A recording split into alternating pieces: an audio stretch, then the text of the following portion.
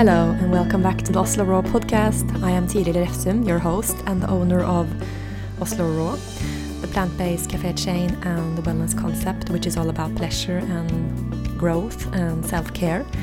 And you know that voice in your head, the one that can talk really loud and sometimes cheers on us, sometimes hate on us. How to harness that? That's the theme today.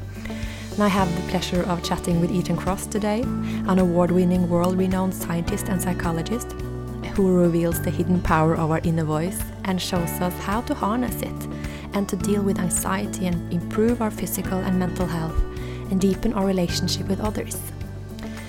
Are there a right and wrong way to communicate with ourselves? And if so, are there techniques that might be useful for us? For these inner voices that are just a little too loud? Kross has found some answers and going to share them with us today. I hope you enjoy it. Lean back, have a cup of hot chocolate and enjoy.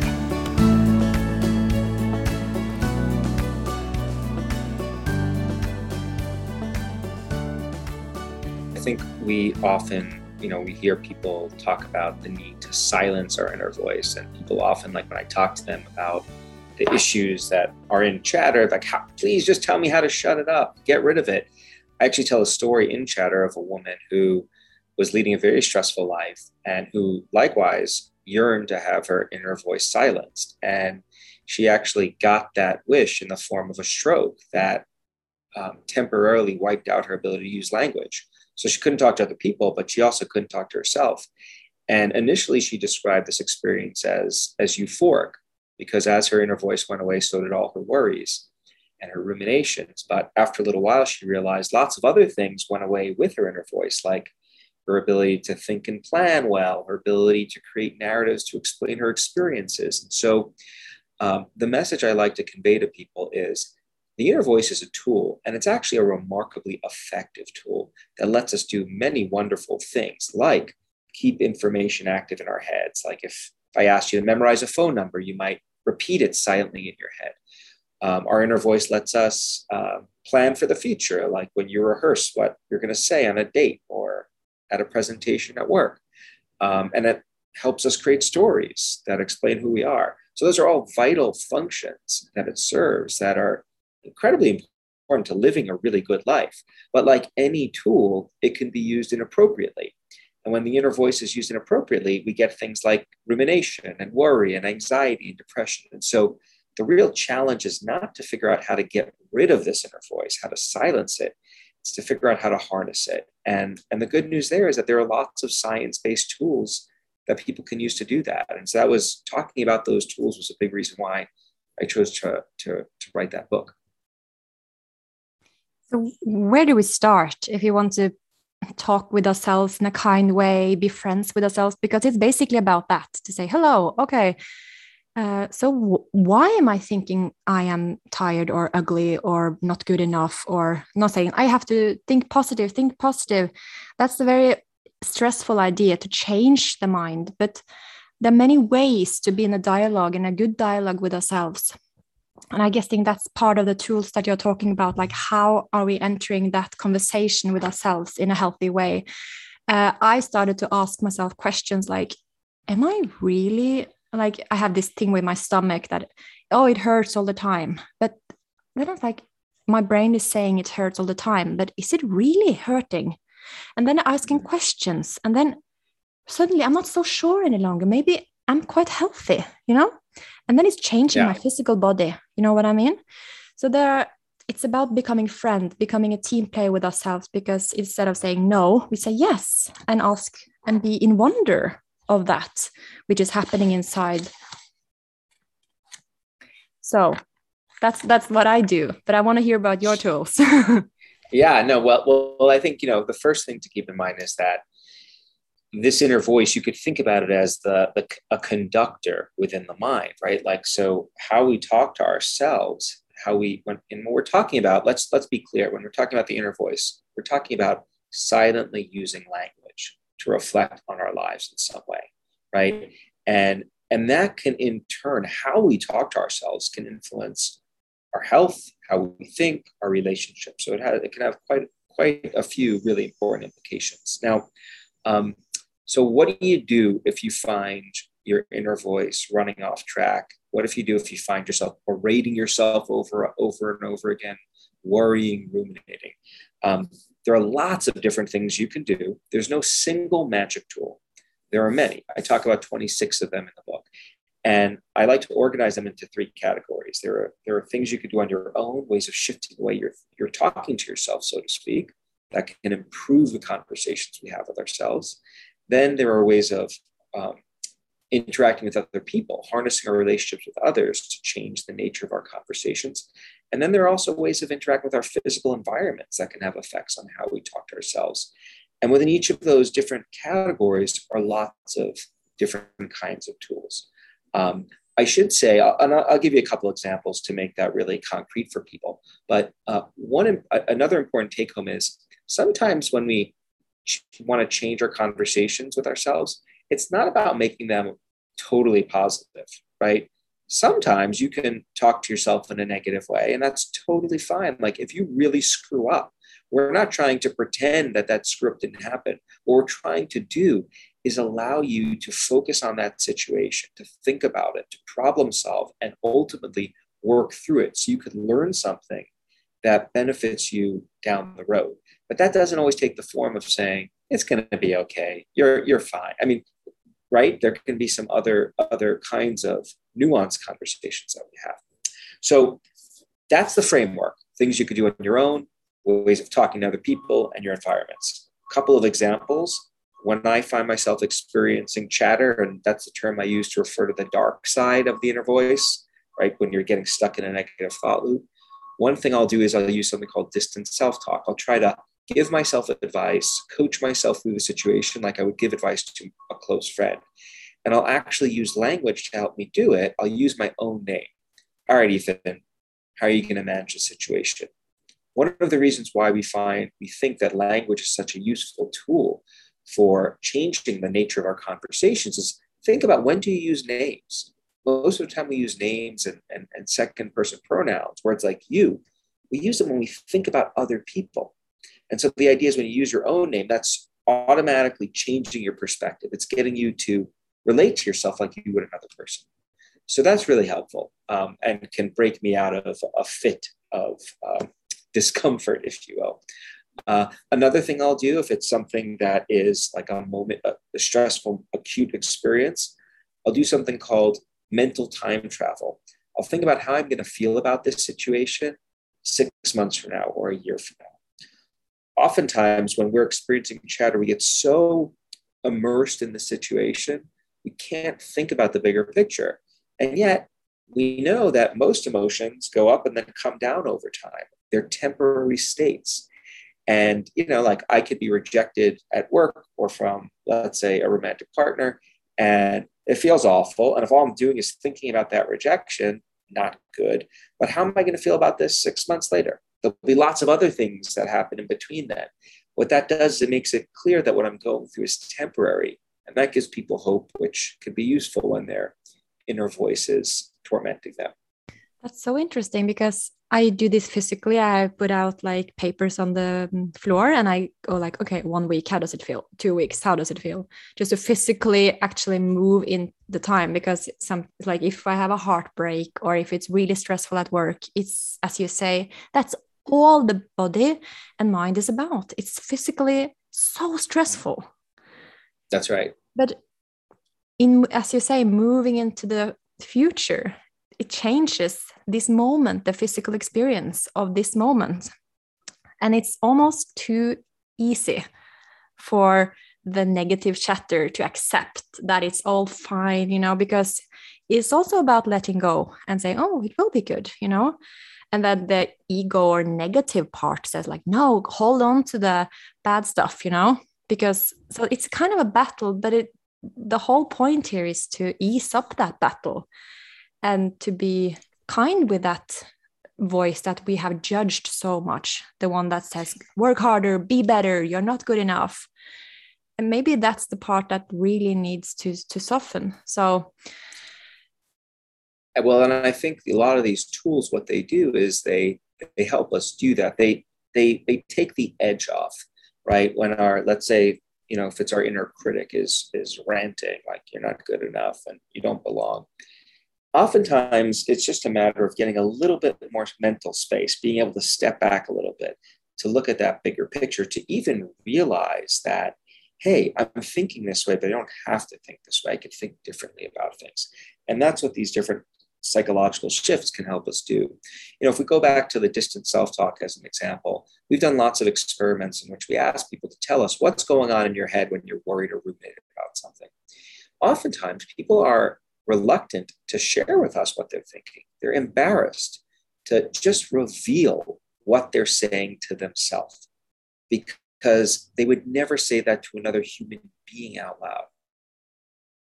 And I think that's for me, that's been a really important observation, right? That sometimes the things we say to ourselves, you would never dream of saying to your best friend or your worst enemy for that matter. And yet we willfully and easily say them to ourselves. And so, if you shift your perspective, you use language to help you talk to yourself like you would a friend, that changes that narrative. And that can often make a difference. Mental time travel also gives us this experience. When we're stuck in chatter, oh my God, how am I going to launch this new venture? Nothing is working, right? If you step back and think, well, what's going to happen a year from now, right? That gives you this experience. It broadens your perspective. You realize, hey, there's a lot that can happen. It's not just going to be about this new venture a year from now. There are lots of other things. And that minimizes the issue just a little bit. And it's often just that small minimization that can make a difference. So those are two things you could do on your own. It looks like you wanted to get in there with the question. And when you say language, you mean like physical, like out loud of your voice? That's what you mean with language. Well, okay, good question. For the distant self-talk, what I mean when I say language is using your name to think about your circumstances. Now, I would not encourage people to walk down the city streets talking to themselves using their own name. That might get you into trouble. If you really feel like that's helpful, make sure you have some like your AirPods in so it looks like you're talking to someone else. But in our studies, we have people do this silently. So, if I have a particularly stressful experience, I just did it. All right, Ethan, what are you going to do? I think using my own name rather than thinking in the first person. So that would be the suggestion. Could you have like an example? Like you say, oh, Ethan, blah, blah, blah. How do you do it? Like, how does it happen? And how many minutes does it take? And yeah, so like in our studies, I'll give you an example. Like we often like try to induce stress by having people think about really stressful things they have to deal with, a presentation at work, a date. And the normal way that people try to work through their emotions is in the first person. How am I going to manage this? And when we have people describe what they think about when they think in that first person, it's all about emotion. Oh my God, I can't do this. I need a lot more time to prepare for this. I'm going to suck. It's going to be terrible. When you have people use their name, it's like they're coaching someone else. Come on, Ethan, you've done this 100 times before. You can do it again. It's going to be great. And even if it's not great, it'll be over with, and then you'll go on to the next thing. So when you use the name, it alters the narrative. You're more in a coach mode as opposed to this critic mode. And that can be quite useful. As to how long it takes, it totally depends on who the person is, the nature of the issue that they're struggling with. Sometimes, for me personally, it just takes a couple of seconds to switch out of this harmful way of thinking. I'm like, you're being ridiculous. This is never going to happen. So just get back to work. In other cases, if it's a more intense stressor, I'll have to do it repeatedly over a longer period of time. So it does vary a little bit. But before, when you were stuck much more into it, how did you get from being totally absorbed into negativity to being? You seem very trained in this type of work, but for us right. others, like untrained people, how much time does it take to get like there when it gets like a few seconds? I think it takes a commitment to using these practices, tools.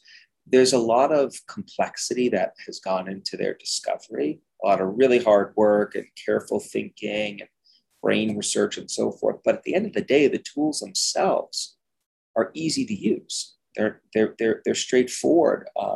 They're organized. In my book, I organize them from simplicity to complexity, and even the most complex tools aren't really that complex, right? So I think what step one is just having a vocabulary for talking about inner experience. I think is really important. A lot of people, like, we all have an inner voice, but a lot of people have never even talked about what that even means. What does it mean to have an inner voice? It's not like dinner time conversations revolve around this topic with families and their little kids. Like, they do in my house to my kids' dismay, but that's because I teach about and I do research on this. But what does it even mean to have an inner voice? And what is chatter? Is it normal to experience chatter? What does a normal level of that mean? Yes, it is normal. I'll say that to everyone. So I think just having a vocabulary for talking about this is important, because that gives us the opportunity to recognize, hey, I'm about to experience it, or I'm experiencing it.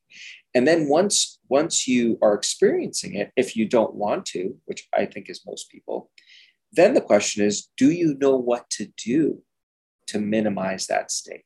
And that's what the book is intended to do for people, is give them science that explains how these tools work. And once then it's a matter of just trying and figuring out which tools work best for you. Science has done a pretty good job identifying specific tools, but what we haven't yet figured out is how different tools work together for different people in different situations. There are 4 or 5 things that work really well for me, but they may be quite different from the tools that work best for you. And so I think there's a real invitation for listeners and readers to start doing some experimenting on their own. And if you try a tool and it doesn't work, like, don't use it, use a different one and keep on cycling through. So let me give you, though, a couple more examples. I gave you 2. There's the distant self-talk and the mental time travel. Another tool is other people, right? So other people are often in an ideal position to help us because they're not in the situation. They've got perspective, they've got distance, and they could give us sound advice. But if you look at the research, what we find is that talking to other people about our problems often doesn't help, and sometimes even makes them worse. So what the hell is going on? Here's how it works. Very simple. Many of us think that the way to talk to other people about our emotions is to vent our feelings. Find someone, just unload.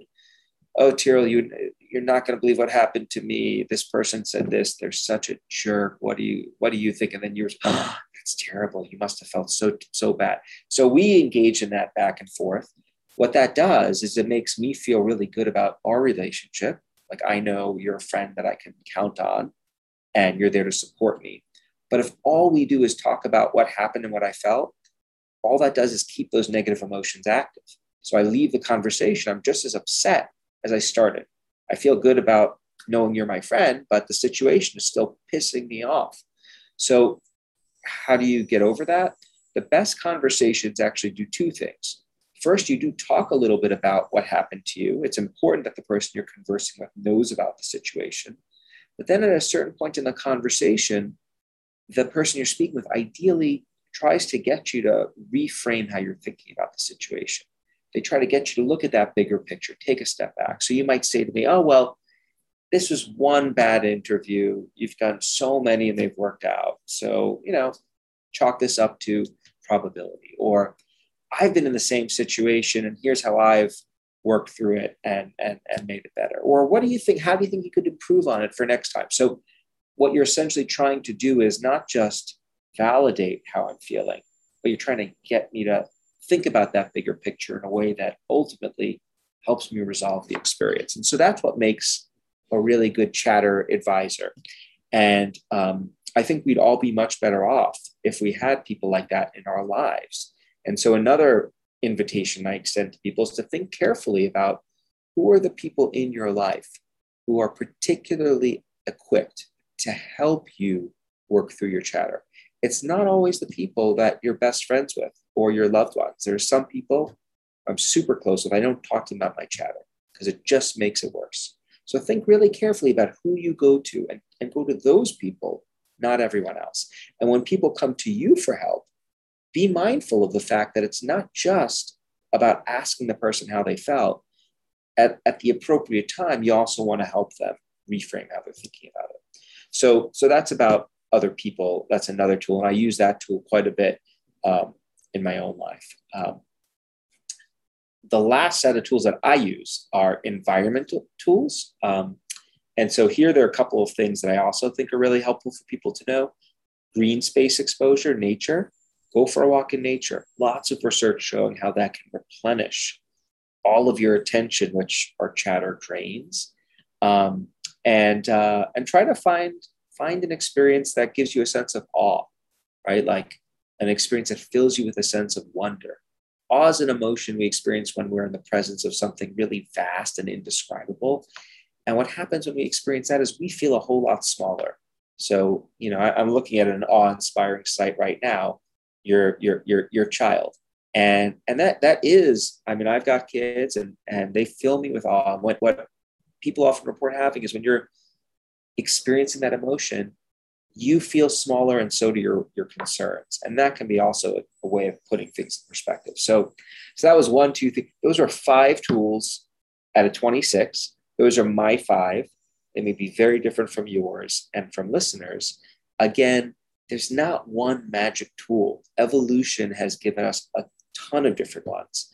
And I think that's a really uplifting story, right? That we know that there's so many avenues that we could turn to help with our chatter. And so the question, the task ahead is to figure out what are the tools that work best for you. Basically, we're talking about building a beautiful relationship with ourselves and the world. That's what it comes down to, because we're talking about like people that are like self-love is so important, you have to accept yourself and all of that. Oops, sorry, this is my baby's hand going to the microphone. But if I'm not kind with myself and I don't have a good conversation with myself, how can I really have good conversations with anybody if I'm not really understanding the dialogue inside of me? We're sending this out anyway, but we can pretend that we're so nice and pleasing everyone. And I understand how you feel. Oh, what you're saying is like, but we have to start within ourselves.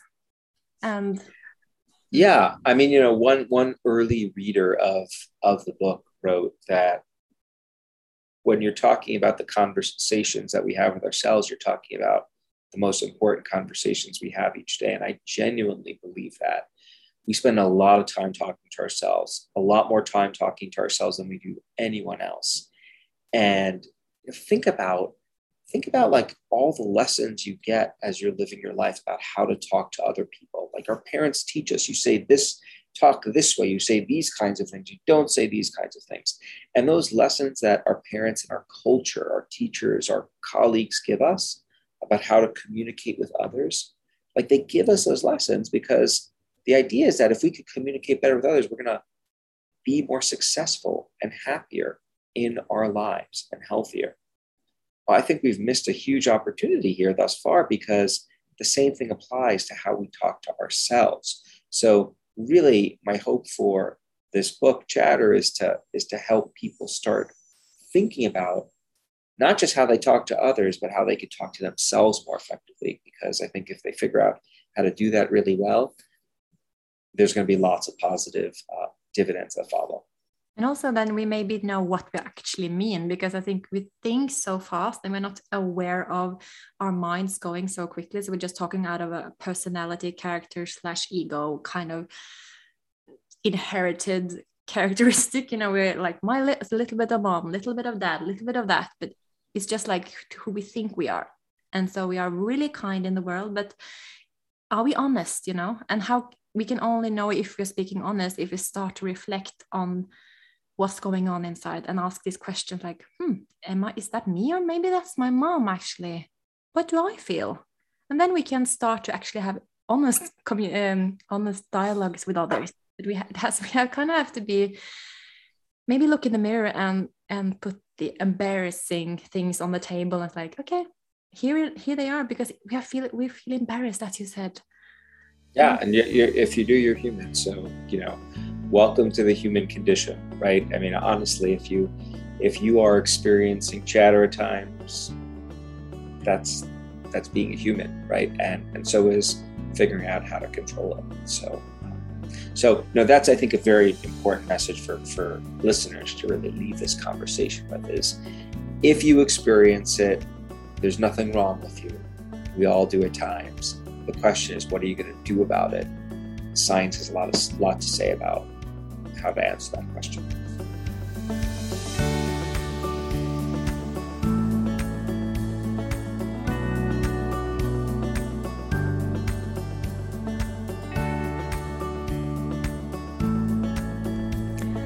Thank you for listening to this episode. I really enjoyed it. I hope you found some inspiration to get to know your own head, your internal voice and chatter.